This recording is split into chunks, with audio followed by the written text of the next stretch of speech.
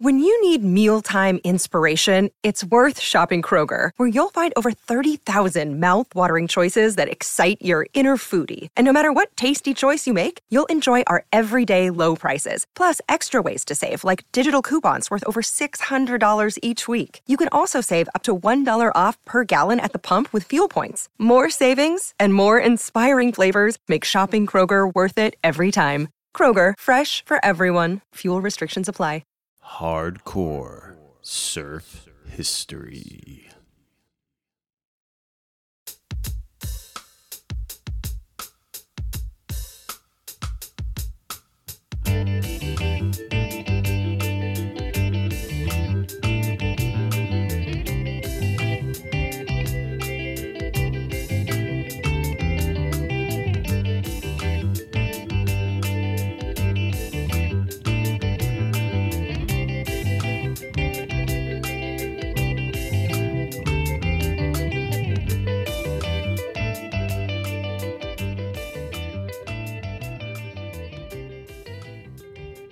Hello, this is Tyler Brewer for Hardcore Surf History bonus section, complementing episode 26, The Longboard Revolution.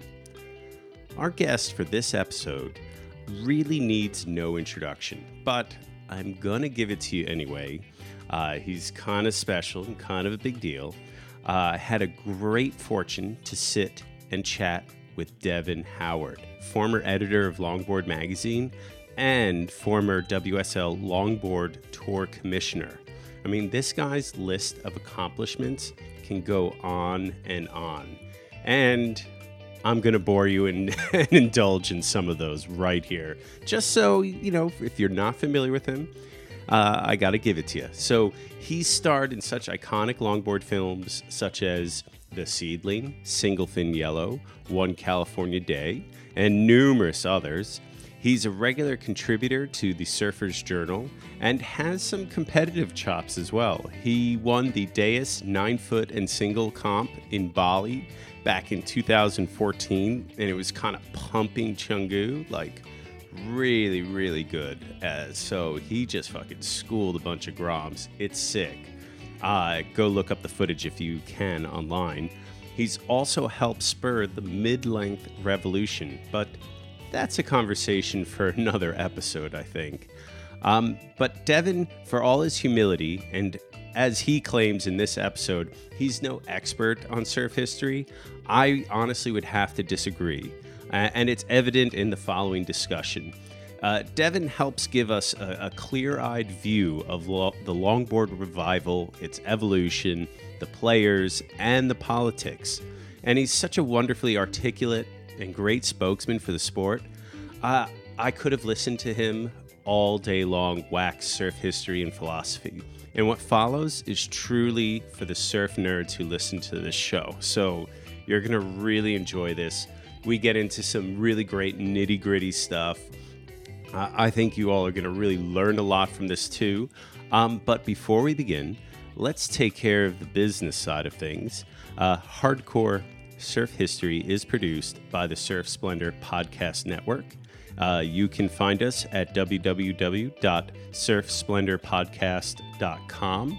And don't forget to follow us on Instagram at hardcore_surf_history. And we are also on Facebook for those of you who are still there. And without further ado, I'm going to hand everything over now, and we're going to go to the always gracious Devin Howard. We hope you enjoy, and we'll see you all on down the line.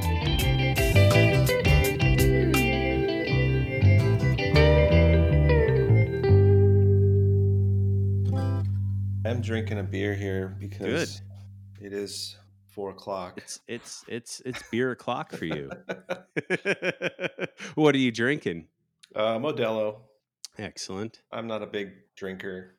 I like a couple times a week I'll have a beer when I get home, but it's like sunny out. It's like I'm gonna sit here and talk for a little bit. It just like lubes things up. Normally Jamie has a bottle of whiskey or something, you know, like with this, and he gets pretty loose, and by the end of the show he's really That's your feeling brother? it. Yeah. So does he have kind of an English accent? Yeah. He lives in London. How long does he live there? Like 15 years Okay, that's why almost. he has this kind of strange. It's not English and it's not a New York accent. It's like a hybrid. People are He's a like, mid-length of accents. he's the mid-length of accents, exactly. He in England they don't accept his accent, and then when he comes home, people don't Like, where accept the it fuck are you either. from? Yeah, yeah, no. But he's over there, so yeah. But Okay. yeah, but so we did this episode on like kind of the longboard revolution we called it because in some ways it kind of was because it kind of took over. If you look in the lineup, majority of people are on either a longboard or a mid-length of some sort. I think in most places around the world, particularly you know older surfers, I think we start to gravitate towards that. But we we went into this whole conversation what facilitated this, and we discussed like what were the key ingredients to bring longboarding back because it all but disappeared. Mhm. I mean, you were ostracized if you were on a longboard in the 70s. It was other than a couple key spots. Yeah. So I was curious, like where would you put like ground zero for like the rebirth of longboarding? Um, I don't know where Ground Zero is because I I got into it in the mid '80s, and I would just sort of listen to things going on at Donald Takayama's shop when I got Mhm. introduced to that place when I was around 14. Um, it seemed like my recollection was in Southern California there was a few like club events. I know you guys talked about I think you talked about the Dewey Weber event. Yeah. Um, I hope you reach out to Joel Tudor because he lives and breathes this stuff. And like, I was actually going to school and working, and he had time to like not do that stuff and hear all the stories from Donald. But I Well, think any it was, intro is appreciated there. yeah, yeah, absolutely. And I mean, he is a wealth of knowledge, and I think it would be worthwhile for you guys to sit down and get some of this stuff on tape because a lot of it's just a little too long form for print. And now with Yeah. podcast, I think it's nice to record these things. Um, all I can remember is that just guys like Herbie Fletcher, Ben Ipa, and Donald Takayama, a few of these guys were, just weren't feeling the love on shortboards at the time, and they were able to convince Grubby Clark to make some blanks. They were hard to come by, and you guys, I listened to the previous podcast, not every bit of it, but I got the gist of it, and you guys were right. It was you had these aging surfers who had a choice to make of can I ride a 6.0, and even though the 6.0s then were 2 3/4 or Yeah. 2 7/8, they were still pretty small. And when some of these shapers started making those boards, they're like, wow, well, I can do this. And so I don't know, maybe ground zero. It's probably a combo of Southern California and the South Shore of Hawaii. Yeah. I think sometimes that area gets a little overlooked. But Mhm. Warren Bolster has some great photos of Ben Ipa and the crew, and if you can, maybe reach out to the Ipa family, and Gosh. it'd be great to get some info from them because China Uemura and a few other guys like came up around that whole thing. So Hawaii had a kind of always had a thing going. The Beach Boys kept riding them. I think they often get overlooked in the story. Mm. Um, I also should just clarify that I'm part of the longboard culture, but I just want to clarify that I'm not an authority. I'm not the Matt Warshaw of anything here. I can only share my own experiences, which I think are pretty honest, which is growing up in Southern California, just like most places in the world, we were influenced by things around us, and those were primarily driven by print media, Mm. surf media. My mother has been subscribing to Surfer Magazine since the 60s, like never stopped. Wow. I was born in '74, so if you do the math on that, from a very young age, Surfer Magazine well, from birth. Surfer Magazine was stacking up in the house. So before I even knew what was going on, we were being exposed to that stuff. And so you can, imagine by the late 70s, early 80s, all the stuff I'm looking at, my younger brother, we were into it. Longboarding didn't even become a thought until I was 14. I broke my back and I was sitting at the beach at San Onofre. How did you do 6 months of that? recovery. I How jumped d off a roof. Like What? it's just so stupid. And I wasn't paralyzed. I just No. the L5 was Yeah. fractured in 3 places, and sounds worse than it was, but it was pretty traumatic for a 14-year-old who was pretty Yeah. active. And I was, super into surfing, shortboarding, and the shortboarding was surfing, right? And Yeah. I remember, a neighbor of mine, Joel Tudor, my brother was his age, and I'm the same age as Joel's older brother. We're all Mhm. 2 years apart, but we all hung out together and skateboarded. It was a cool neighborhood thing. And so anyways, long story short, we're at the beach. Joel's been longboarding. I wasn't that interested in longboarding, but I was like, I need to surf. So I just took it out for a ride at what's now called Four Door. Mhm. That back then they called it the Point, I think, and maybe they still do. But it was this kind of no man's land between the Point and Old Man's. And I was, all the cliches like, I had the bug, I got the surf bug, and I was like, wow, there is something here with this feeling, the feeling of trim and the style component and all these things. And then I quickly sort of identified with longboarding because it was sort of like a middle finger to a mainstream sort of herd mentality. Yeah. And my whole life, I've always liked to kind of beware of the usual way of looking at things. Mhm. I'm not some avant-garde artist or anything like that, but in terms of like questioning things, Right. always culturally, historically, everything. And that fit in really well at that time because this is like, mid late 80s time. Sorry, late 80s. Shortboarding was the And mainstream, you know? yeah, yeah, it was cool, and it was like the thing. And that was kind of taking a leap. And the only reason I'll share that is because it wasn't cool then, and I was called the F word, and it doesn't end with K. It ends with it was a different kind of F word. Um, Gotten fights, gotten all kinds of stuff without even Really? just like before even doing anything. I mean, you want to talk about hate? I can go on for hours about it. But what it did is it made me want to do it more. Oh, really? You don't like this? I'm going to get really good at it, And so the mentality, which I think is relevant to talk about, the mentality of I'm going to stand up to this challenge. This is what a lot of people went through. So whether you were an older father who was 40 and was coming back to surfing, or you were of these sort of like small group of young kids, boys and girls, not a lot of people doing it, but were up for the challenge, was I can surf as well as you can on your shortboard. So that's what really drove when you guys were talking about this high performance versus traditional. Unless you were just like some core Lord Underground guy that collectible boards, and there are those people that get left Mhm. out of the story often. There was a few at Malibu, a few at Windansea, a few at PB Point, a few up in Santa Cruz, over in Hawaii, I'm sure in Australia, I'm Mhm. sure in France. Couple in New York even.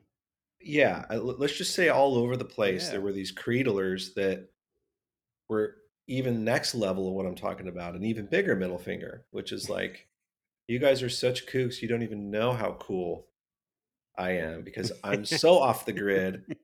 It's like if you're into riding holes, these are people that are like next level hole riders, like you know, smoking grits and scoffing at everybody. And but there weren't many of those people. It was more of like, hey, these longboards are back. There's this modern twist to them. Guys like Takayama, Stewart, Walden, Ben Ipa, Robert August. There's a long list of people that Yeah, are making these boards. And apologies to anyone who's not in the list, because when you make a list, someone gets left off. of course. But that's just an example of like, there's a lot of these boards there. So being a young person riding that or older, you want to be able to stand up to the criticism that, like, yo, you're just going straight. So that's what really drove that idea of I'm going to rip the board. It was the end goal was acceptance. Yeah. And I just, I think that's just interesting. Does it really matter? Not really. But when people wonder, like, well, why were people trying to shortboard their longboard? And where did this idea of traditional lines come in? And Joel Tudor gets credit with popularizing the idea, but he was far from the first person to do that. He's just the first person sort of documented Yeah. in a mainstream sense, and he became a voice for that. But Well, it's interesting. Like I always remembered, like watching Journey to the Impact Zone, and Jonathan Paskowitz, and Izzy also, like they were very progressive on their longboards, and they were doing airs as well on shortboards. They were kind of radical, and there's sure. definitely like you throw in Herbie Fletcher as well, and then Christian and Nathan. What they were doing on the shortboard. It was almost like, I don't know, like I feel like there was some sort of push against the establishment there with what they were doing in Hmm. surfing. Maybe, I don't know, like that to me, like definitely was that mid 80s time period. There was like a confluence of events. You had this nostalgia coming in the 80s. Like I remember like the mid 80s was like there was an infatuation with old America in the early 60s, particularly. You saw it in lots of pop culture. I mean, you had Back to the Future, like there was Back to the Beach, Endless Summer was released on VHS in like 1984, and it was the top selling VHS tape, for surfing for years. Sure. Uh, so there was like obviously this nostalgia happening there, but then there was something where people wanted to kind of push that too, it seems. um I don't know, like like you said, you wanted to surf it as good as the shortboarders and kind of get that acceptance. Sure. Yeah. And that, I think that mentality remained for quite a long time. And Yeah. things that continue to support and prop that up would be the longboard magazines of the time, some of the videos that came out. And of course, competition comes in because even though if you don't care about competition, it is part of the conversation because um, magazines and videos cover that. So, like, Yeah. you start getting that input, and that idea of the shortboard longboard thing was reinforced continuously by competition side of things. So, at some point, I'm not here to speak for Joel, but and again, I'm going to say it over and over. There were other people doing what Joel was doing, but Yeah. Joel was a really strong voice for that and does deserve a lot of credit for really kind of breaking through that wall and really getting that conversation going, and then putting his whole sort of life behind that. Well, Nat Um, Young, I mean, he ran the ASP World Longboard Tour. I mean, he basically, you know, put the judging criteria together, mhm. and he also competed and won it because he felt he needed to show people what that was. By he was almost like the metric, that everyone gauged against for that competition. He set himself up in that way. But then he also took Joel under his wing. It was interesting, like how a lot of these legendary characters like Donald and Nat, and a lot of these people took Joel under their wings and almost Sure. like kind of gave him a platform. How how much like what like you knew Donald very well, and you spent a lot of time with him. Like what was his thoughts on it all? Was he did he see this resurgence coming? Did he, and how did he view like someone like Joel and his, not just his style, but like was he like, oh, this kid is going to have a huge influence on surfing? Yeah, I mean, there's a that's a not an easy one to answer because there's a lot to that question. There's Yeah. Donald was very much at the sharp point of that resurgence thing that's brought up a million times. Yeah. That's kind of an old story to me because I've heard and read about it a million times. But for people that are new, that of your listeners, um, in the '80s and '90s, Donald was the best, arguably, I guess, Hmm. um, the best longboard shaper around in the modern sense. And he was doing very well before Joel. He was doing his business was quite, strong. David Nueva was around still, kind of Hmm. made a comeback. Dale Dobson uh, Yeah. was around, and there were a number of other local characters. Um, when Joel joined the team, he was recruited by Donald, who saw him at the club events, probably at the Oceanside Longboard Contest. Probably saw Joel at the Life's a Beach event when he was 13. He was one of the youngest, if not the youngest, ASP competitor in history. Hmm. Might have been 14, I can't remember. And Daisy Fuentes was the she like was on the I remember the show and interviewed him. It was everyone couldn't believe it. It was like, oh my god, he's talking to Daisy Fuentes, and he was riding for Walden at the time, and so he was recruited. And I think when those two came together, it's very similar. I don't think it's a stretch, at least from the idea. Like when Kelly came together Hmm. with Al Merrick, Right. I think it created a level of excitement, and so many things happened as a result. The design collaboration of those two is just on both of those examples is incredible. And I think from a business standpoint, and I know this isn't about business, but Yeah.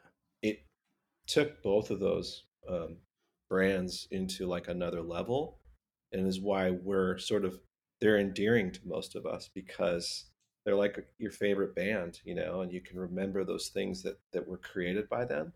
Hmm. You had that album, or in our case, you had that model surfboard that those two put together. And so Joel was an integral part of that revolution and renaissance. Now, when it comes to that early years, Joel was very much on the 2+1, which is when you have the large center fin Hmm. and the large side bites. Side note on that, I did get a note from Matt Biolis when I used the term 2+1. He asked me, "Well, why isn't that a twin fin with a small trailer?" And I'm like, "Look, I don't make the rules. I like I'm just parroting what was, said. Maybe somebody out there knows the reason. I wish Donald was still with us. I think he would be a great person to ask that question. Gosh. Yeah. But as far back as I can remember, '80s, '90s boards had the little side bites and the larger center fin, and I ride a lot of eggs or mid lengths, depending which term you like to use. Fun boards. Fun Fun boards. boards, hybrids, mid lengths, whatever they're called. I love that 2+1 setup. It's insane. It's a and that's the thing with longboard surfing during this whole conversation is it's sort of like it's toggling back and forth with like what it wants to be. Like, Mm. does it want to be this like intersection of the best of the old and the best of the new? And I think that's where a lot of the '80s and '90s longboarding was hoping to go. Right. And I think where they missed the mark, when I say they, I mean the collective whole, through media, movies, contests, and your everyday folks that are just shredding down at the beach.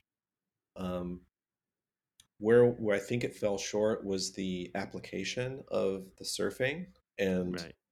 so what I mean by that is if you look at the surfing of Nat Young in the '80s during that era you described when he was mid '80s to the early '90s, Right. Nat Young was riding boards that were kind of pretty, not super modern, but they would be considered a modern longboard. They had some rocker, they had some tucked edge. At times he rode a single fin, at times he did ride a 2+1. But the way he rode them, the dance, if you will, on the board was in line with the traditions of longboard surfing. So that is the style, grace, composure, finesse, And I think we're in large part that the overall majority of the world where maybe we kind of got off track and why there's been so much criticism. I think the large amount of criticism of longboard surfing is in the application of the way it's written, Mm, where you're sort of emulating or going after the um, posturing, the movements of a right. shortboard surfer. So a traditional longboard surfer is going to be more upright, and the upper arms and the upper body is quiet. Mm-hmm. When you're doing the high performance sort of shortboard style longboard, you're sort of not squatted, but you're bending into your knees and you're more into the lower body, and the butt's kind of sticking out a little bit. The posterior thing's kind of Right. out, and the arms are moving, kind of flapping. And I, I hate to be like sound like really biased here, but I would say flailing. Yeah. And I think that the attraction to longboard surfing, and this is proven by modern data and metrics, which I would argue is, sorry, this is going to sound really gross, but I love this. Instagram, YouTube, Yeah. take all the views, and for anybody who's into metrics of any kind, um, you can have an opinion, and then you can have like, well, what is the data? What is it backed up with? Well, a lot of people are responding really well to traditional longboard surfing. Well, let's look into that. Why do people like it? Mm-hmm. And well, I think I would ask the same question of why do people like music? And like, Mm-hmm. why is it certain types of music really get a great response? Like, and people feel something. Why does certain art get a great response? And longboard surfing falls more into art, dance kind of thing, and that's why I think it's a totally different pursuit and different experience than shortboard surfing. They don't need to be exclusive of one another if you're someone who wants to do both. I think you could obviously like rock and roll and classical music. Just like, Right. what mood are you in? And um, longboard, like traditional surfing itself, I think, to kind of help bring together what we're talking about, it's not that it's better than riding it like a shortboard. I just think that the large majority of people really feel something with it. And so, fast forwarding to more recent times, I'd say the last decade, you've seen the shortboard style falling out of favor Mm-hmm. in the global sense. And it is not dead. There are a lot of people that ride high performance longboard. And if you look at a company like Firewire Yeah. or Thunderbolt, they sell a lot of those style of boards. I know because I've seen the sales reports. It's Yeah. really interesting. And it's like, okay, well, I wonder who's buying those boards. Because when I look at the lineups of Southern California and I see a longboard out, I, I got to say at least half or more of the boards are on a traditional single fin. Interesting. Obviously that's not, there's no science here. Like, I'm Yeah. just from someone who No, it's surfs a lot. observational. Of Like, I course. don't see but in the 90s, you'd almost hardly see a single fin longboard. It was quite rare, you Yeah. know. And I'm sort of jumping all over the place here. No, no, Sorry. I'm And really enjoying this. I This might is have had great. a couple cups of coffee today, and it's still carrying over. It's 4 o'clock for me and 7 for you. But um, the the film, The Seedling, which you guys covered, I don't know how much in depth you covered, but you did, sort of mention and give it as credit as a piece of the story. Yeah. And I think someone like Thomas was attracted to this sort of like fringe thing that was going on. And this guy, Joel Tudor, and these other people that were in Thomas's film, why why are they doing this? Is this just like a bunch of like rockabilly kids that are just into like 50, five Chevys and coiffed hair? Are these people suffering from the disease of nostalgia? Yeah. Um, and I think that was interesting to him. And I do think that there is a piece of nostalgia that's in this thing, but I think that would be like sort of belittling the story. It's like, no, it's not about nostalgia. It's about there's certain types of music and certain types of art that have a timeless nature to them, and as new generations of people come, they find this stuff and Right. they feel that it's worth preserving. And I think that's really when people are like, well, who cares about traditional longboarding? It's just so boring. It's freaking people are going straight and staying on the nose, yawn fest. And it's like, well, okay, that's obviously an opinion, but this is a lifestyle and a pursuit that people want to like. What do people want to do after work or on the weekend? They're not interested in three to the beach and blowing tail and riding a shortboard. And does that mean shortboarding is lame? Not at all. It's just that it doesn't speak to a lot of people. And longboard surfing is something that they can identify with and feel, and like certain song and dance that goes back for hundreds of years in our culture. Like even if you're not into ballroom dancing or tango or that stuff, I guarantee if you went down to your local pub and that was playing, you would just be like, "Whoa, there's something like what is Yeah. going on here?" And I can't put my finger on it, but there's some connection to there's like a deep connection to the human experience. And I think that's what's special about longboard surfing and why it fits into this conversation in our culture. Like, why should we care about it? Where does it have a place? Shortboard surfing is sport. It's the highest level of performance, and it's exciting, and it's just like beyond. It goes so beyond what we think is capable of being human that it's a spectacle. And it's like, shit, I have to watch this. And then on the other end, and I'll let you jump in. On Yeah. the other end is like, God, there's this longboard thing that is just so calm and peaceful, and I just feel so good about it. Can I have both in my life? Do I have to have one or the other?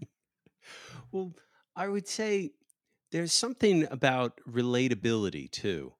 Like, I watch the Pro Tour, watch the WSL, and I watch Idolo surfing or Felipe surfing, and I'm thoroughly impressed and it's amazing. I can't relate to it though. I don't know what that would feel like, the maneuvers that they do. I don't know what a Air 360 6 feet above a wave is going to feel like. So it's almost impossible for me to relate to that. But to longboarding, particularly, it's very relatable to people. It's something attainable too. Like you can, you may never get to the level of Joel Tudor, but you can identify with what he does. You can see him do a turn and identify with it. And I think there's something to that Yeah, in terms of relatability and attainability that we can strive for as an average human being. And not to say that what Joel and all the incredible longboarders like Al and what they do and Cassie, like it's super technical and super refined, but it's also like I can kind of see myself doing something like that at least. sure. Whereas going, riding even Jaws or Nazare, like I can't relate to it. It's a spectacle, like you said. It's something you can watch, but I can't relate to that. But longboarding I can relate to and I can really enjoy and get into. And Yeah, I think that, and plus like conditions for people around the world very rarely get that good. yeah, And longboarding is the equipment of choice for sure. most places around the world to surf. Yeah, yeah, and it has a place, and I think what's been interesting to watch during that 80s and 90s is why people were so upset about it, Yeah. and um, what what is right and wrong, and like should I be telling you what to do with your life? These ideas of freedom and choice and all these things totally played out in surfing, which is hilarious because surfing is supposed to be about people that are anti-establishment, Right. that are all about freedom, that are about exploration. But when something that comes in that isn't part of the norm, holy moly, people freak out. And we do it with more than that. We've done that with SUPs. We've done it with foils, We did with leashes. and a lot of the criticism is probably worthy of it. Um, and I don't know that longboarding deserves some entirely like huge hall pass, because if you look at what the like we like to talk about don't violate cultural norms. There's something going on big in our culture right now that we don't need to talk about, that Yeah. people are worried about violating and pushing against a norm. Well, when the longboard thing came back in the 80s and 90s, there was a lineup of sort of 12, 15 years of like a supremacy of like this type of thing was happening only. I'm not, no one else is allowed at the table, like the lunch table here. Like, mm.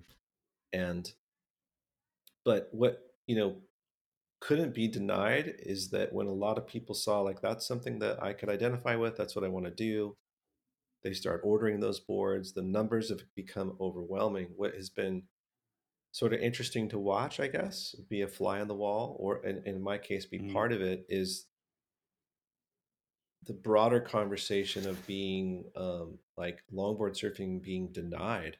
Like I worked at surf magazines. I know all this stuff. And the just like in media today, like the media that we all watch is owned by a handful of people, and they have a point of view that they want you to have, and you're going to get their point of view, whether you like it or not. Doesn't matter what side of the spectrum you're on politically. Mhm. There's a Of small course. amount of people that own the conversation, and that's why like YouTube and social media is good and bad. It freaks people out, but it also liberates people. Um, with longboard surfing, there was like really nowhere to go. Like um, there wasn't really a home at Surfer and Surfing, which really dominated the conversation. So you had people like Herbie Fletcher make films, which was Mhm. like right on, and I was lucky enough to be in some of those films. He took me on my first surf trip when I was Wow. a young kid, got to learn the ropes from him. It was so cool. And then there was Longboard Magazine that had come out. And, um, looking back on Longboard Magazine, it, it wasn't the coolest looking thing. I think it could have been hipper and edgier, Mhm. but it was something. Chris Bystrom had a magazine Yeah. that's still running. Pacific As an longboarder. answer to that, there was a couple other ones that came and went, um, but those started, and the reason they exist is because they weren't part of that conversation. And like the same thing happened in the competition world. It was like the shortboard surfing dominated, and maybe rightfully so, but the people writing the checks were endemic brands, and they had a particular point of view. And a lot of the people that ran the surf companies hated longboarders for one easy reason: they caught too many waves. And I think that that's just a reality that both sides of this conversation have to be honest about. They're a wave hog machine, and talk about a buzzkill. It's like you're sitting out there on a shortboard, and some super not self-aware people come out on a longboard and just ruin your day. That sucks, and that behavior, I think, is the exact reason why longboard surfing was not allowed to be part of the conversation at the ASP and now the WSL today. And the legacy of that is still felt through today, of like, hey, fuck you guys. Like, you took all the waves, you can suck it now. Like, we're not including you in this stuff. And so longboarding for a long time just sort of like it's weird. It was like more people ride longboards. There's more sales. That has been proven for decades. We don't even need to go there. We know Yeah. that. It's anyone with eyeballs knows that's the fact. So Absolutely. why would I look to brands and competition? Is it just a bunch of surf dudes from wherever? Or I'm gonna generalize, from Orange Yeah. County, Yeah. And um, what happened is that over time culturally gave rise to other people to go, you know what? Well, we can.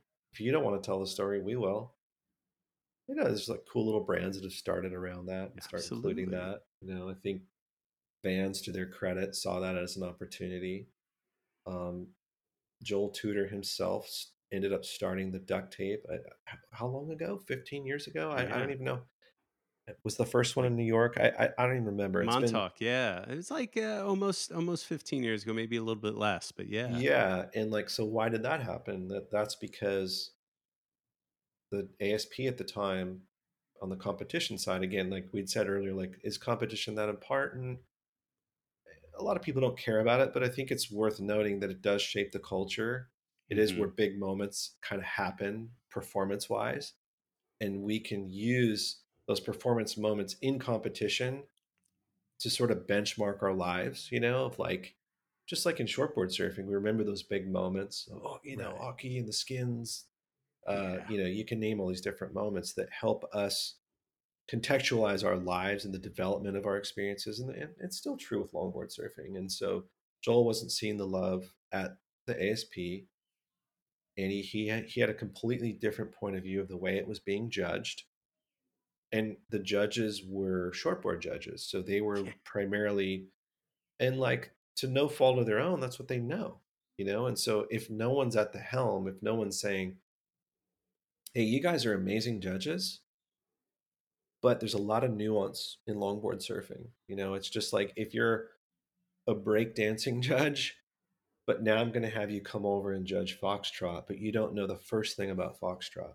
How are you going to judge that? That's a pretty gnarly task, I think. And so that's where a lot of those issues were. And Joel went and started the duct tape, and I think culturally it was cool for young people to see that, because it was a place to showcase high level longboard surfing. And those environments get people to push themselves Hmm. and push their surfing, because without a goal, without something to push us, I think performance doesn't go to that next level. And again, there's lots of people who could be listening going, I don't give a shit.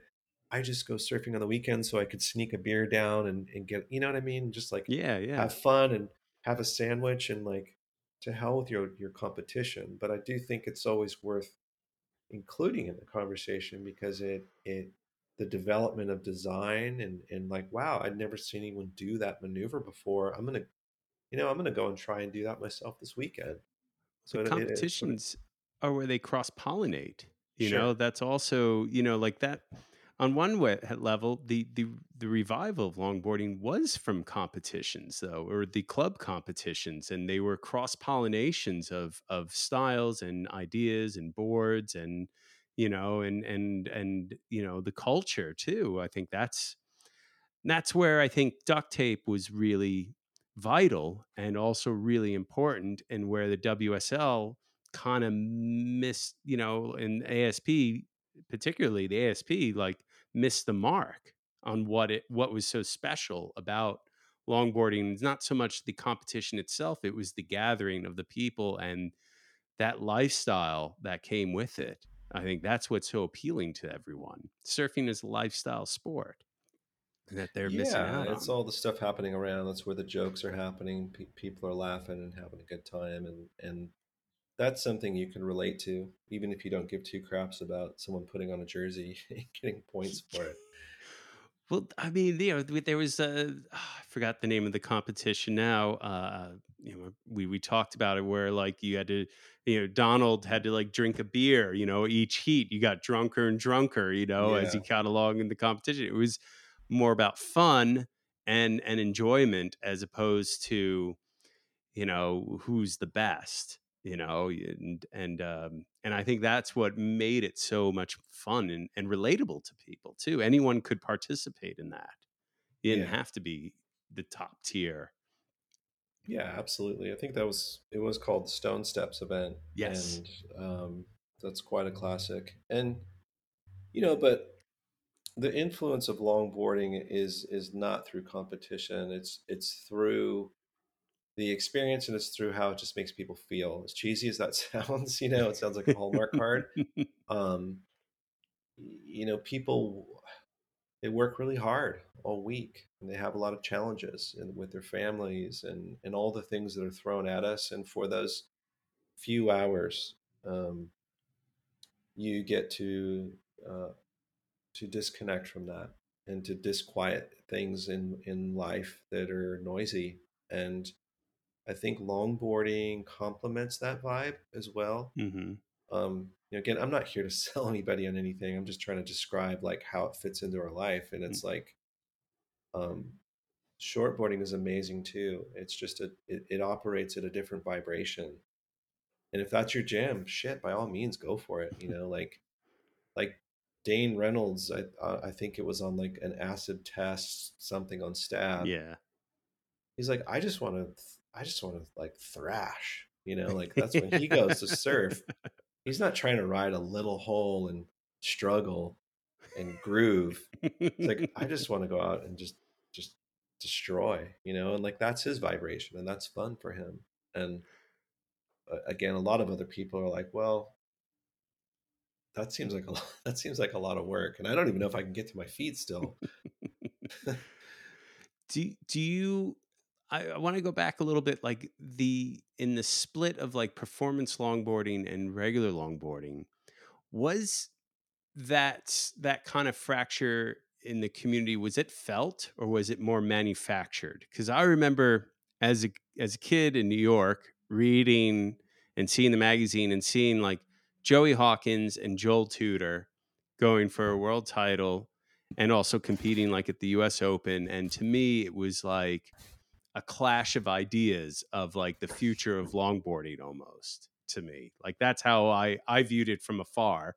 It really felt like it was a clash of ideas and what direction to take longboarding in some Well, ways. it was very real. It wasn't manufactured. I think it, look, in the same way in the clash of conservatism Hmm. and progressivism. I'm not here to say which one is better. I'm just giving it as an Yeah, example yeah. that those are two very different ideas, and there's sort of approaches and policies that come with those, right? And with Hmm. the huge disagreement in the longboard community, which is it was primarily driven by competition, that conversation, and then the magazine supported. But the same conversation was happening on the tailgates of people's trucks at San Onofre Yeah. or La Jolla Shores or, over at Noosa or wherever, and um, the difference of that is, do we, okay, so if you're on a progressive idea, and high performance longboarding was a progressive surfing concept, and if, putting that hat on, your reason for going down that path was surfing has always been about looking forward. Okay, I get it. I'm on a longboard. That is a bit of a throwback idea, but all we're doing is we're taking the best of the old and we're combining it with the best of the new. And we're incorporating the rocker and the rail and the lighter materials. And we're embracing the new lines of how to ride the board. And the critics of that are saying, well, that's just like a B or a C version of the really good idea, which is to just ride a shortboard. That's like the Hmm. best version of that idea. You're you're embracing something that's like two or three levels down. It doesn't have all the bells and whistles. Don't get it. And then on the traditional like side, the reason I use conservatives because they're Yeah. conservatives are typically like into embracing tradition and not throwing Right. out the norms or like kind of rejiggering things continuously to make a better, like what they would believe is a better future. The traditionalists are like, well, there are pieces of it that were pretty amazing, and like, why did we have to throw the baby out with the bathwater? Like, Right. we could make incremental changes but not drastic changes. We could fine tune the boards a little bit, but hold the traditions and the foundation and the sort of like social fabric of surfing being this idea of these like clean lines and grace and style and beauty. And so, to answer your question, it was a very real thing. I think, it was kind of this like, what sort of future do we want, you know Hmm. and I think it just became a stalemate, Yeah. like our politics are. It's like there's a slight pendulum swing, but the reality is that most people are sort of in the middle, and these like sort of fringe people are dominating the conversation. But like a lot of sensible people are like, dude, who cares? You do. You want to ride it like a shortboard, go for it. It doesn't hurt me. And the same with like a traditional thing, where the real battle, I think, where the real tension is when, and I'm sorry we keep going back to it, Yeah. is when Yeah. money's on the line or a Yeah. title. Now all of a sudden, the differences of these ideas start to get amplified and become seemingly more important. When the reality is they're not that important. this is a pointless exercise. Surfing is completely not important and pointless, right? You're right. Like you and I take it seriously. People listening take it seriously. Like, what do you mean? That's my identity. You're saying it's like, but it's like, well, dude, we're We're not not saving saving an the world. asteroid from hitting the Yeah. planet. Like, we're Yeah. not stopping a nuclear war. We're going out and selfishly having me time. So it's not Yeah. that important. I don't know. I'm getting a little lost here. No, no, I think, well, for me, it's like, I guess I can understand like the professionals and why they would feel like there's so much at stake. I can understand why Joel would be so vocal against the performance side, and why someone on the performance side, would be more vocal against Joel, because they're vying for, they were at the time at least vying for space in the magazine. They were vying for sponsorship dollars. They were trying to make a living out of it. So, it's a little bit of their meal ticket too that they're fighting over. So I can understand why one side or the other would try to make a case for their style of surfing. I mean, for a while there, Jeff Kramer was dominating the pages, Sure. with his surfing and his red flamed, Stewart. Doing airs Um, and hitting the lips and Totally more than Joel was getting a photo of him just standing gracefully. And God, like, Joel was forced also to share a cover of Surfer magazine. They took a cover away from him because a certain advertiser was unhappy with that. That was like, you mean from what I've Billabong? heard, rumor. I know exactly which advertiser was unhappy, but that is Yeah. true.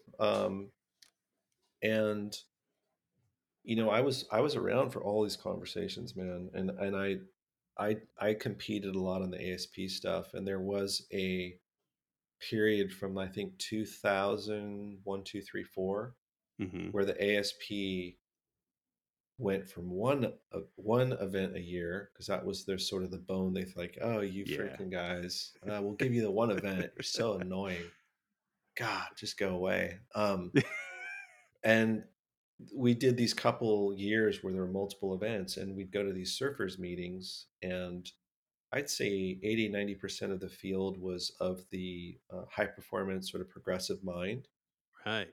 and a very small number were of the traditional. I personally, I was more of the hybrid sort of moderate model, Hmm. which was, and that's always how I've kind of been my whole life, is like I'm on the fringe, but I'm also kind of balanced, and like I'm looking at it going, okay, if this world is really rewarding that high performance thing, I can ride some equipment that's kind of like that, but I'm going to take the Nat Young approach, which is the application, which we talked about earlier, Right. and I think that approach is where we're at now today, which is Totally.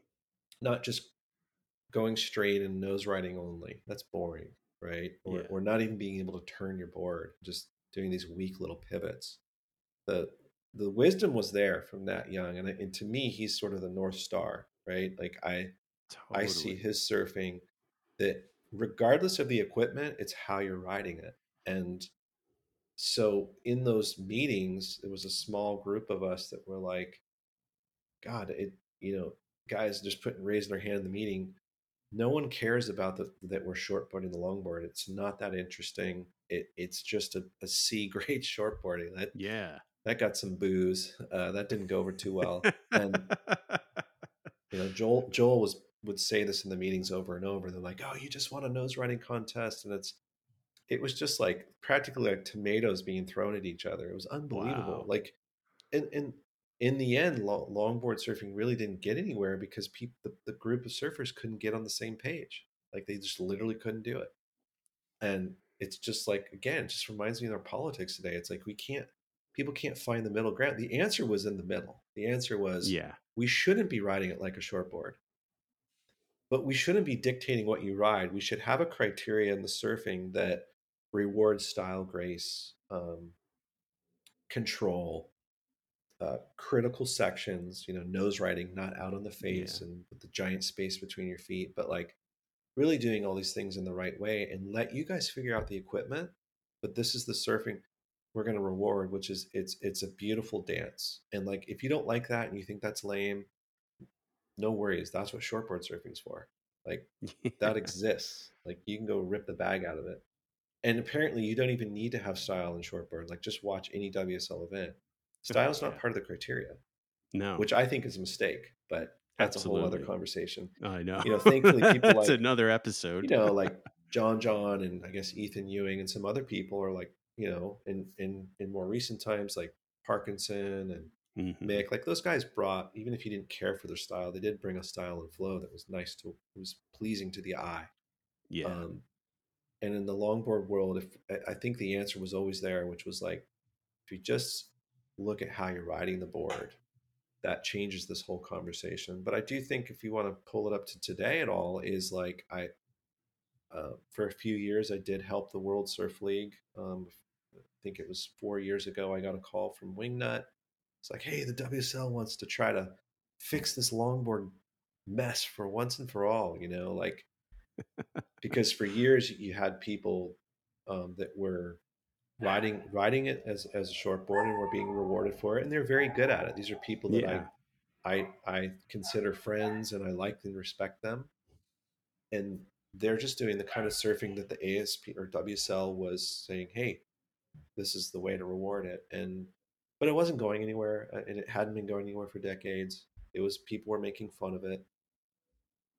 Meanwhile, the rest of the world, as I said earlier, in Instagram, YouTube, and all this, was really loving what Alex Nuss was doing, or Harrison Roach, and all these sorts of young people, Jared Mel, and Hmm. a whole list of young people that were doing these really just beautiful surfing. The kind of surfing I was enjoying and doing myself. Really loved it. And the owners of the WSL had been hanging out and getting lessons and doing stuff with Wingnut. I think Wingnut doesn't get enough credit for this, but he really is very passionate about that kind of surfing, traditional surfing. And he Yeah. was able to convince the owners that, look, I think you guys should invest in this. And so they said, yeah, let's do it. Like instead of one event, we've got a couple events, right? And they asked me like to get involved. And I, did you I, want to I jump in there? I was just going to say, like, Wingnut is probably one of the most important figures in this story of the revival of modern longboarding. I mean, Endless Summer 2 had such a huge impact, I think. And he was front and center. And how many Robert August boards were sold, after Endless Summer 2? It was amazing. My dad's shop, we couldn't keep those boards in Yeah. stock. We He were was on a single always fin selling too. through it. Yeah. He was on a He's single fin. he was on a single fin and he was stylish and Yeah, and then he promoted did so many movies and worked with like Dana Brown on a bunch of stuff and narrated and was such a huge ambassador sure. to for the sport. I and God, like he was also at Surf Tech, which regardless of how people feel about it, but he was able to give a lot of older shapers, a bit of a retirement, or some cushion, some money for the Sure. work they Sure. did. So I mean, God, like that guy deserves so much more credit than he gets, I think. And Yeah, I think he's really key figure. he is, and he's been, he's obviously been front and center in a lot of things, but I think the point you're making is behind the scenes. He's also put together a lot of cool things, and when like, he's 100% the reason I got involved, because when he asked me like, hey, would you want to help the WSL bring this tour to life and like fix it so that they're not shortboarding and longboarding, I said, absolutely not. I do not want to work there. That just sounds like a nightmare. And I'm like, everyone's going to hate me. I'm going to have to get in fights because people are going to be pissed that they can't shortboard their longboard. Like, dude, this just sounds like so horrible. He's like, no, no, no. Like, you got to do it. And he didn't give up. He called me back a few times, and I'm like, and he's relentless. And so I caved in, and it ended up being a great idea. I'm glad I did it. And it was a lot of fun. And we dug in, and we just focused on turning around any business that's just sort of struggling. And it's like, well, it doesn't matter what the competition site looks like. There's a lot of things that don't matter. The only thing that matters are the waves and the judging. and Yeah. some of the breaks weren't ideal, but some were. Noosa was great. Some of the other ones weren't. But over a few years, we finally got to finish at Malibu, and that's like, as Scott That's the Bass would dream. say, the waves are the stars. He says it like every podcast he's on, and I like to make fun of that, but he's absolutely correct. The waves are the stars, and so I just recently stepped down from that role because I feel that I was able to achieve the goal, which was like, hey, let's fix the judging, let's get it up and running. It's not honestly my life's passion or work Yeah. to be like super psyched on surf competition. I've always got one foot in and one foot out, like I wrote a post on this a couple months back when Joel and Honolulu won their world titles. I was just very candid. I was like, look, I kind of struggle. Like I've been part of this stuff, but I'm like, does the world really need longboard competition? I don't know. I don't have the answer to that. If it was really that important to us, it feels like it'd be a lot further along and a lot bigger than it is. But at the same time, I took on the challenge because I did look back in my own life, and some very pivotal, formative moments come from being parts of these things. That's from meeting people to catching one of the biggest waves of my life at Haleiwa because I was forced to surf in a competition where the waves were like 4 times over our head. Thanks a lot, Randy Rarick. Uh, at the Bear Haleiwa Invitation was fucking huge, and I was shitting my pants. And like, I would have never done that. And so, like, there's moments that not only form my experiences or benchmarks of moments in my life, but those around me. I saw some incredible things happen that I'll never forget. Dude, And if your there wasn't a Deus competition, 9-foot single. Come on, your oh yeah, Deus 9-foot single win. I oh mean, that's that right. I must forgot have been forgot about that. amazing. That was super cool. Like 40-year-old desk jockey, like 20 pounds overweight. Like I got an invite to go to this event in Bali. It's like, oh, you got to ride a single fin longboard. And I'm like, are you kidding me? This is awesome. Like, I'm going to go do like a 7-day, like quick vacation.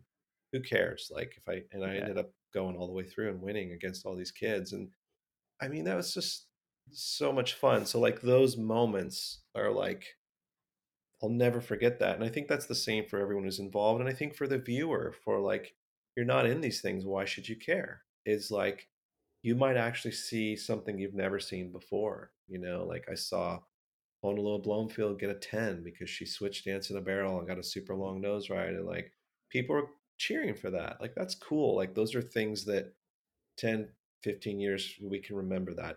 Is it super like the most important thing? Absolutely not. But it does sweeten life. I think it does enrich our lives. And so the competition thing, it was fun to be a part of it. I hope that they carry it on. I know Joel's going to continue to do his duct tape events. And Yeah. so for anyone listening, like, hey, check out some of these longboard events. I think there is something you can get out of it culturally that can add to your life and put a smile on your face. But certainly it's not a life or death thing. If it all went away No. tomorrow, we'd be okay. We'd still surf. Well, I feel like with the competition also it's just how it's packaged too. Like it's like I can't imagine them making a make or break series about the longboard tour. Like, and getting all serious and having dramatic music. Can you imagine like I think that'd be called a buzzkill. I would, but the way like the Deus, 9-foot and single was shot and videoed and presented was stunning and exciting and riveting, and the way duct tape, when it came to New York, the duct tape in Rockaway, it was so cool because all the local kids and all the local surfers got to surf their heroes and hang out with them, and they were all super cool, and Vans did a phenomenal job of including the community, and Well, when you guys came to New York, you too, like you yeah. helped bring a lot of the community together, and I think those are where it's important, and that's where the competition is important, maybe like we said, the cross pollination and the getting the people together, the actual winners and losers is It's not is that almost important. secondary. Yeah, it's What's not that? that important. It's not that important. Yeah. So, but I think it's they're like we could sort of summarize those things as like they're a happening. It's like going to a show, for Yeah. music, and we can go, and if you're a spectator, you can be entertained in like a meaningful way. That's like, okay, next time I go surfing, I want to try to feel that vibe. I'm gonna, even if I can't surf like Andy Nieblas, like Yeah. that person just inspired me to go and do my best.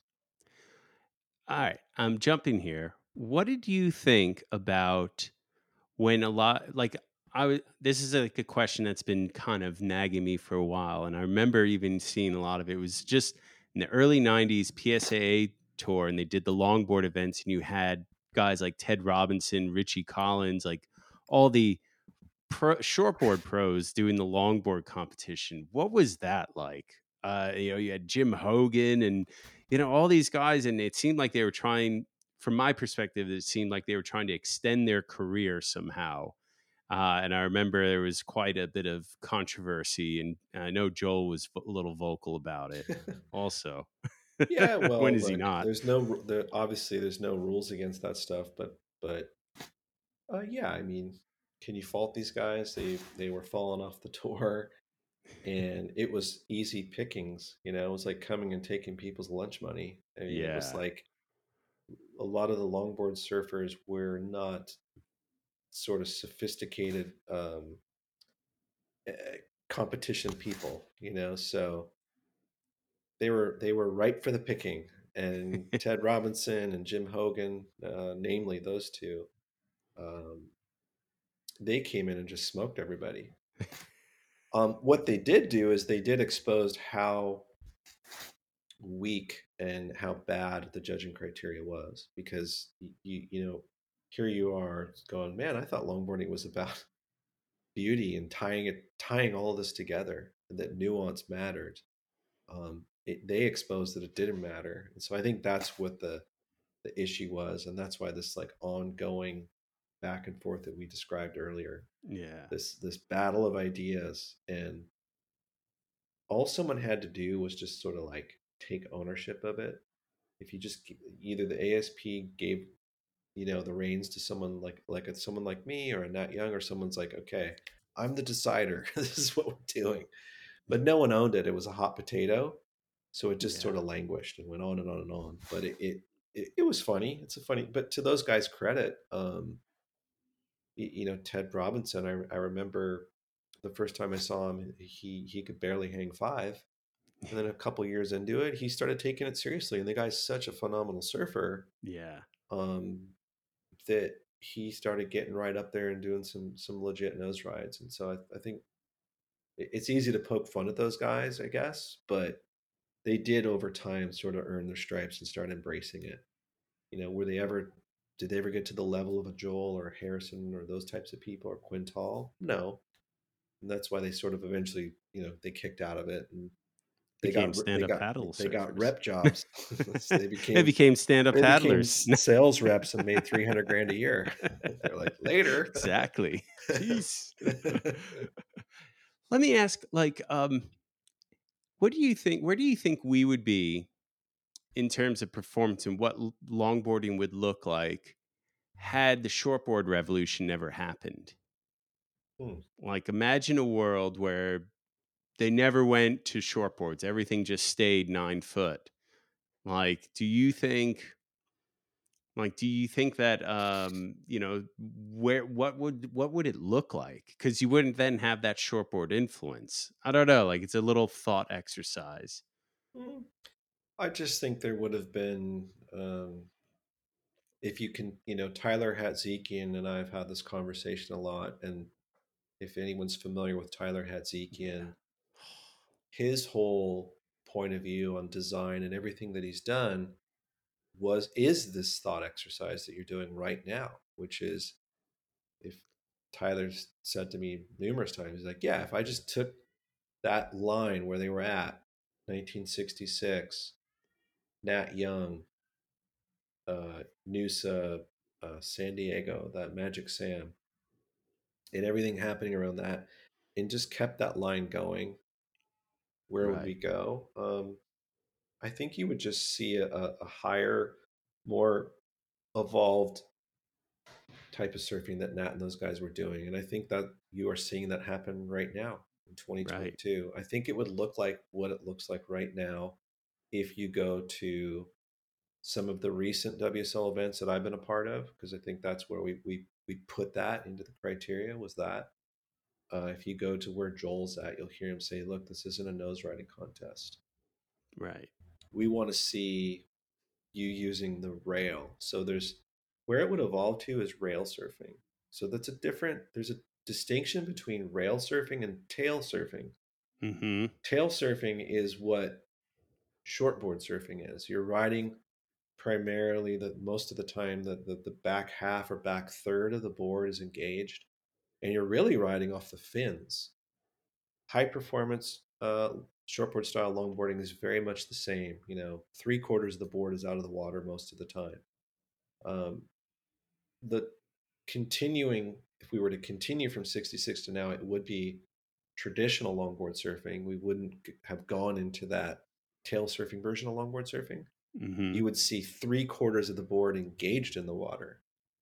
Like, if anyone knows the kind of surfing that I like to do, that's where I'm at. And some of the contemporaries that I look up to, or and vice versa, we're sort of like pushing that type of surfing, which is engaging with the pocket, getting to the nose, and nose riding very critically, where you're coming. It's almost like this. A good nose ride is similar to a good tube ride. Mm-hmm. If I can see the board poking out way in front, you're probably not in the barrel. You get tagged at barrel. And we will be right back. When you're hiring for a small business, you want to find quality professionals that are right for the role, and there's no faster or effective way than through LinkedIn Jobs. Your time and capital are precious, and there is a powerful resource that can help you focus on what you're good at and integrate people into your team seamlessly to help grow your business. LinkedIn Jobs has created the tools to find the right professionals for your team efficiently and for free. LinkedIn isn't just another job board. Everyone is already on LinkedIn with their resumes and references, and now LinkedIn has designed a hiring platform to connect you with candidates specifically qualified for the job that you post about. More than 1 billion professionals meticulously organized to connect people by skill set to help us all advance our position. 2.5 million businesses already use LinkedIn for hiring, and 86% of small businesses get a qualified candidate within 24 hours. It's that fast, easy to use, and effective. LinkedIn Jobs can help you write job descriptions, filter the right person to you, and give you the tools to help you interview them like a pro. LinkedInjobs.com/surf is where you go to post your job for free. Yes, totally free. That's linkedinjobs.com/surf to post your job for free. Terms and conditions apply. And now back to our show.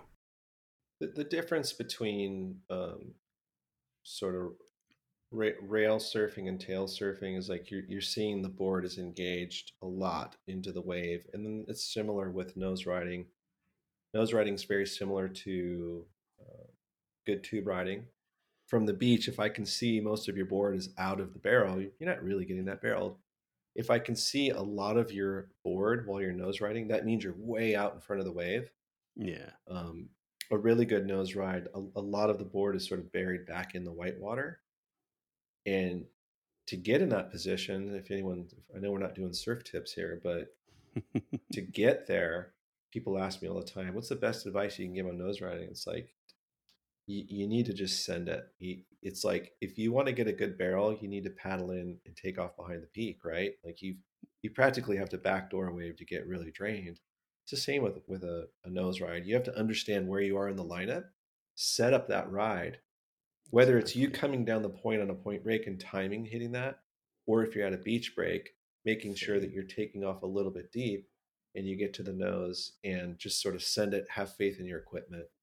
And I think that's where, if we hadn't had shortboard surfing, we'd have this beautiful blend of rail surfing and really critical nose rides, like really just perched up there and pushing through it.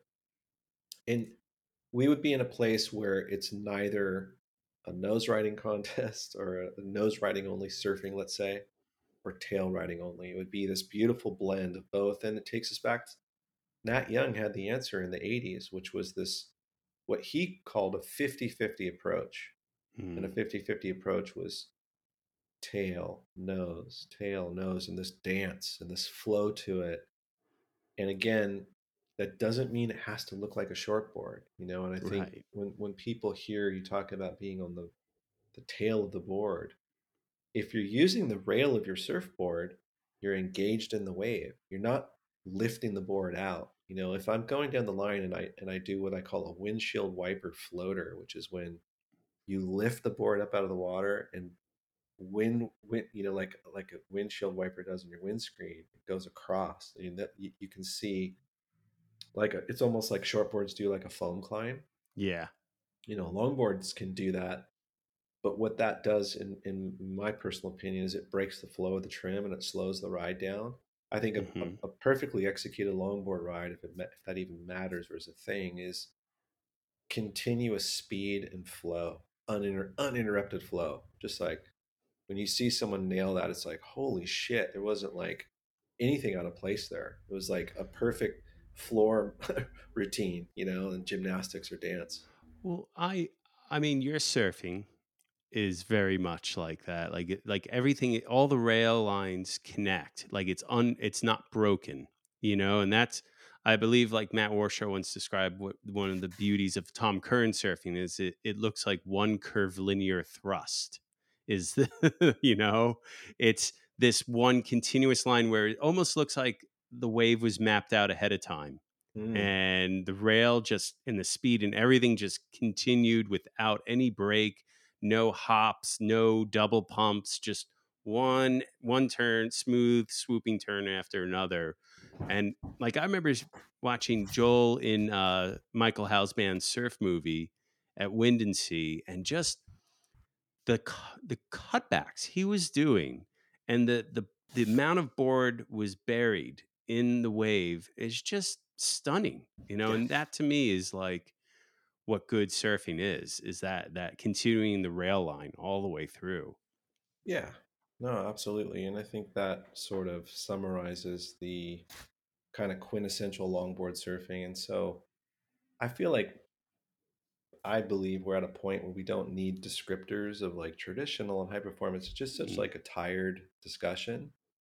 yeah. And the path forward is, hey, this is just longboard surfing, you know, and there are elements of it that we hold dear and we're going to continue on with, and there are elements of it that we're going to slowly just sort of push forward, you know. And um, me personally, I think the other thing too that makes beautiful longboard surfing is functional surfing, you know, where Hmm. it isn't just like a circus act. I think sometimes, no offense to anyone that likes to do all the fancy stuff, but you can get a little carried away. Yeah. It's like, whoa, this is getting really cutesy and like ballerina. Nothing against ballerinas. That Yeah. probably shouldn't No, no, yeah. disparage any ballerinas. I like ballet, but it's just we're throwing in too many things now. Where there's like this functional type of surfing that's really like exciting to watch, and it feels really good when you're doing it. It's Hmm. like a good swing on a bat or a golf club is like when you do all those things like we were saying, uninterrupted, and you're in the pocket of the wave. And that's like where you really are pushing things, and you're not just beginner boarding, as Skin Dog would say. Professional beginner boarders. I love I that. I think love it's him. hilarious. He's hilarious, I'm that like, well, guy. you're kind of right. Yeah. You know, it's yeah, I feel like one other thing I feel that longboarding's revival has done also is also open people's mind, and this is probably partly to Joel and some of it to Thomas and some of it to Kidman and Derek Hine, is the rediscovering of older equipment in general, and looking at equipment that was discarded along the timeline of surfing, and looking back at those things and rediscovering them and reinventing them today. I mean, I don't think many people would be riding like mid-length, eggs, fishes, long fishes, whatnot, without the revival of longboard surfing. I think. I think Yeah, I think that's those two kind of fair. went hand in hand. Yeah, and I think that's fair to say. And I think the revival was a period a long time ago, and now we're sort of, um, I don't know what period. What period are we living in now? Because it's so Revolution, established. baby. What is it? Revolution. We're past that. Yeah. We're in the era of indulgence that we're Yeah. getting too comfortable now. So, um, no, it's all cool. That all translates into that, and I just think it's I feel like slowly now that idea of like that anyone's controlling the narrative of what you ride is just like evaporating. And I think that's so Yeah. liberating and it's nice. And now there are young people that are not even going to know what the hell we're talking about. It's Yeah. like we literally sound like we're talking about. I don't want to use the word segregation in an inappropriate way, but like there was Yeah. all these different groups, and you guys, you boogie boarders, f off. You longboarders are a bunch of what, and it really has changed. And I can appreciate the good and bad of all that stuff, but I'd say I prefer now. It is Yeah. nice to go out. I don't think that longboarder should ever underestimate that with great power comes great responsibility. That's right. I think that's like an NRA Um, thing or something, but it's like, okay, you have I this believe that's weapon. Spider-Man, actually. Oh, was it? Okay. Yeah, it's Was Spidey's it uncle, was Spidey's Ben. uncle? See, I didn't read comic books, so I sound like a moron. So have I'm fun a with Marvel that. nerd, don't worry. But um, that is, that's a great. I think a great way to look at it is like this is really awesome, but the PSA, like, hey, be aware of who's around you, man. Like, be cool, and don't lose your place in the lineup. It's so easy to do. Um, and I'm guilty of it as well, but I'm always trying to do better with it. I mean, no one's an angel here, but be aware of it. Understand there's a lot of people riding a lot of different things, and letting a few waves go by, and like look in and like lock eyes with the people so that everyone knows, like, hey, I'm aware you're here. To I don't quote need a Al pat on the Chapman, back, but I'm letting some waves go. I'm aware. to quote Please Al catch these Chapman, waves, because give a wave, if you don't catch give a these wave, waves going by, I will catch the next set. give a wave. They may have a cute sister or brother. You never know. To quote Al I Chapman was gonna from say, Surfers, the yeah, movie. yeah, that's the um, Al Chapman one. That's from Surfers the movie. yeah.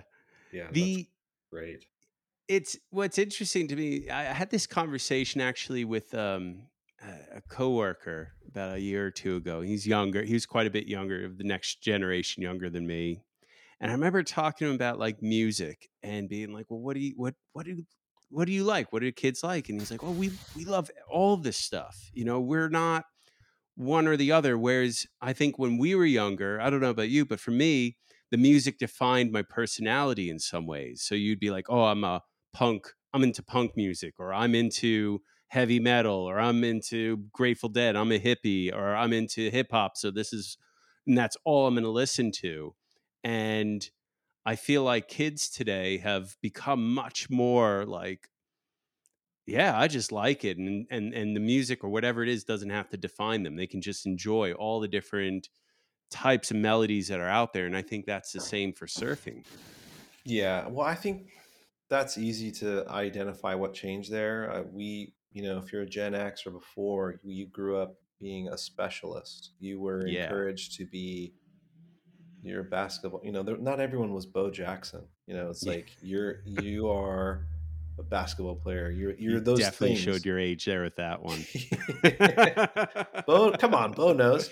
And like, but see, I was a product of things like that, like Nike marketing, which Yeah. was to be specialist, to be the best you can be at that thing and work your ass off for that. And I think this isn't like a profound thing to like, I think everyone knows this, but it's like, okay, social media now is about curating this life and it's way cooler, and you look like a more interesting person if you show some depth and range, even if it's Right. complete bullshit. But you can Totally. create this fantasy and this sort of like, and maybe for some people it's absolutely true, but for a lot of people it's not, and Hmm. they've got one of the little squares is I'm surfing, the other one is like, oh, I'm bouldering, I'm at an art show. And so surfing is now part of that curation. And so uh, with that maybe comes the attitude within surfing is like, okay, I'm just like how I'm kind of want to be a little bit of everything. I want to do the same thing with my surfing. I'm not going to just be a specialist. And So is that good or bad? I don't. yeah, Seems like it'd be I a good I thing. I think it is what it is, and I think it's I mean it's good for some people. It works for them, and for some people, I think being a specialist is fun. And being able to focus. Hmm. Some people can't focus; they need to have lots of different things. And who's to say what's good and bad? I guess, right? Yeah. Um, No. Gotta ask. Well, now that you're not doing the WSL, when are we starting the mid-length world tour? Oh man, that would be so boring. I think a bunch of like old people who are on other smaller beginner boards going straight. Oh man, I don't know. Torrid Martin, man. Let's Come on, leave. you and Torrid Martin. Uh, I think that's John Wayne Freeman's wettest dream is to have the. Yes.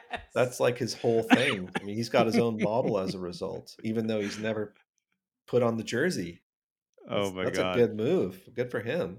That's Uh, hilarious. but you know what? People say that, and I never can tell if they're joking or not. I'm like, I hope you're joking, right? Because like Uh, you've seen like how kind of much of a fail longboard has been for like decades. Like they can't even get that right. So like, can you imagine? Like, and look, there's a look. He's going completely straight. He's highlining for 50 feet. Oh, look, he's well, kind of doing a cutback. well, that's partly why I started that Instagram, the mid-length world tour, was Yes. and I'd make a humorous kind of presentation towards it because I think it's funny, and but at the same time, it's quite pleasing to watch. And I mean, Yeah. God, like your segments in Tin Ojeda's movies are pretty freaking beautiful Oh, thank and you. like something I could watch all day long. It's really enjoyable. So but Well, yeah, it doesn't fit into that format, I think. well, the mid-size boards, as Joel would remind us continuously, is Eggs, eggs. But he's actually hard not boiled. totally. He's not accurate there because there's so many other Yeah. designs. And for anyone who doesn't know what we're talking about, a mid-length is a catch-all term for the boards that aren't short and aren't long, but kind of come in all these different shapes and forms. The Yeah. most common one from the sort of early, let's just say early 70s, would be the egg shape. Yes. A spin-off in parallel world is if you've heard of a hole, that would be one. It's got a different bottom and rail, but those boards live really well within the purview of anyone that longboards, and it's really easy why. Like a mid-length or an egg or whatever you want to call it, a longfish complements a longboarder's world really well because of the low rocker. Yeah. You can jump from one to the other and transition to them pretty easily. It is a bigger jump to go from a longboard to a shortboard.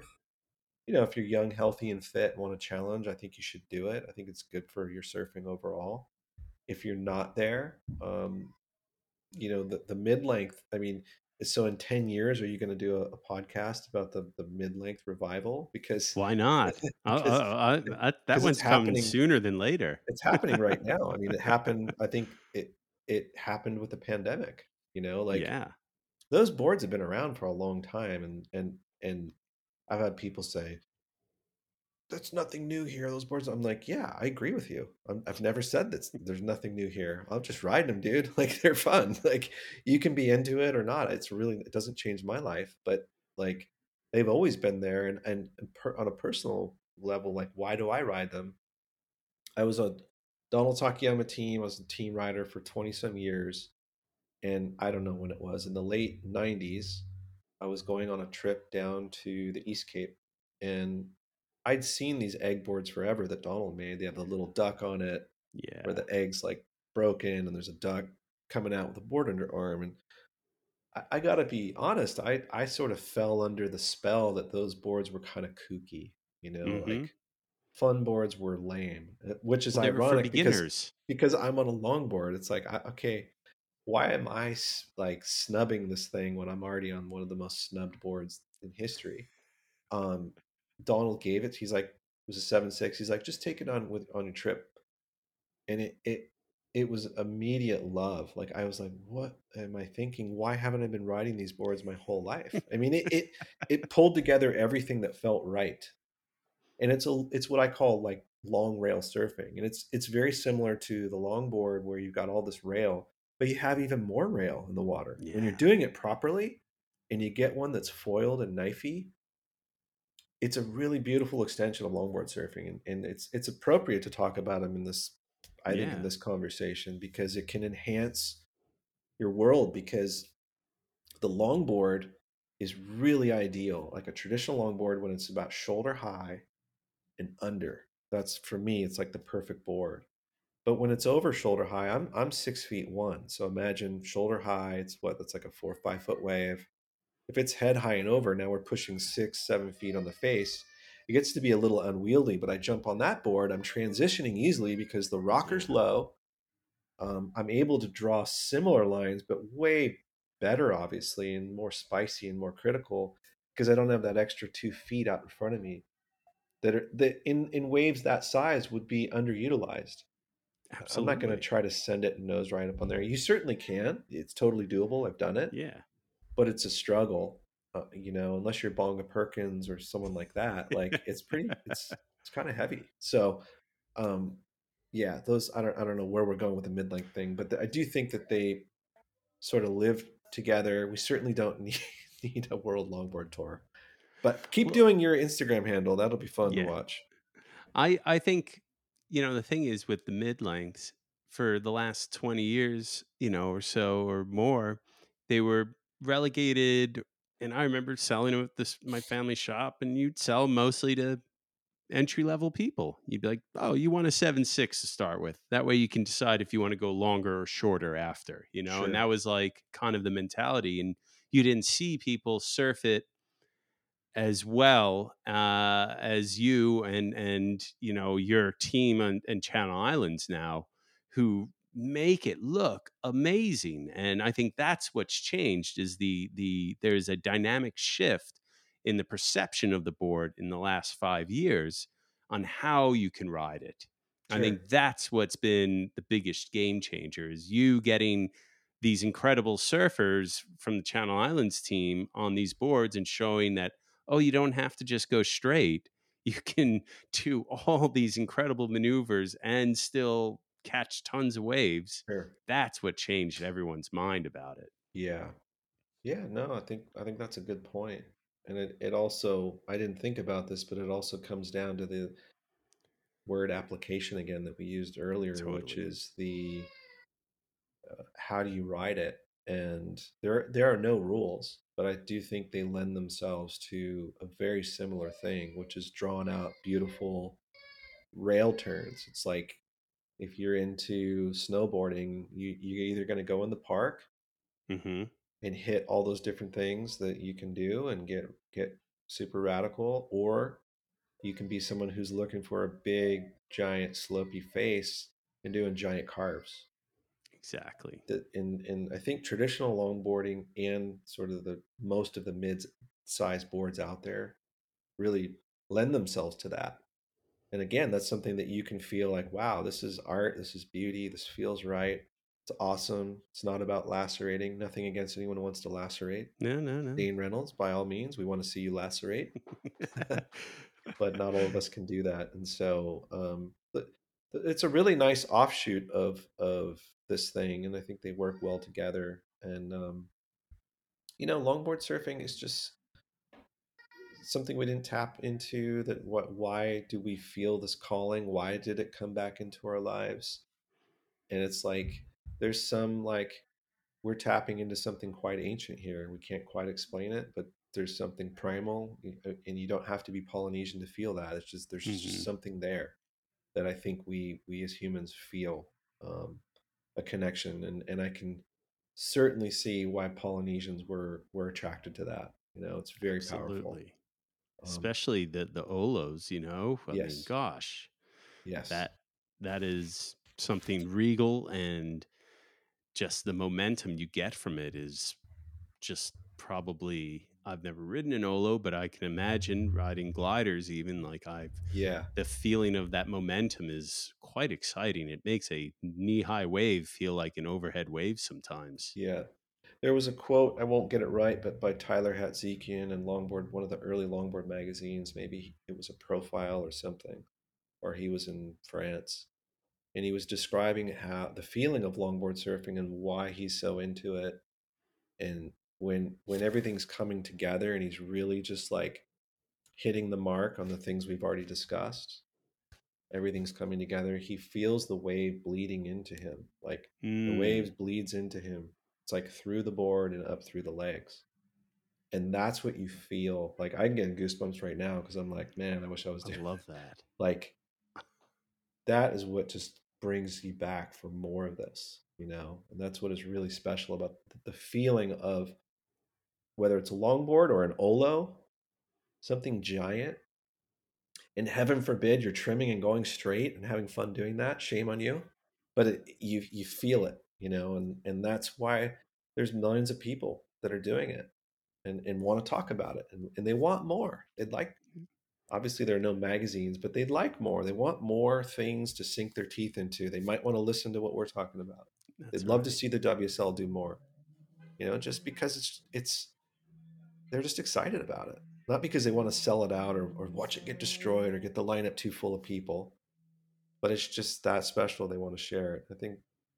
I think that's cool to be part of this. I'm proud to be part of this community. You It's should really be. been awesome, man. Like, and You it's far from over. It's like I'm still fired up. I just turned 48 recently, and like I'm working with Wayne Rich on traditional longboard designs to take a page out of Tyler's book. Is to like, okay, man, if we're going to take that line that Tyler's talking about, where do we go? Where do we And end this is, up?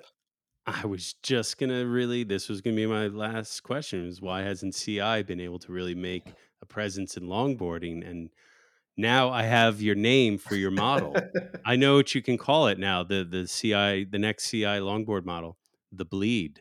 bleed. Ooh. The bleed. Oh my God. Yeah. If you're a shortboarder, it's going to be bleeding your waves. You're going to be pissed. But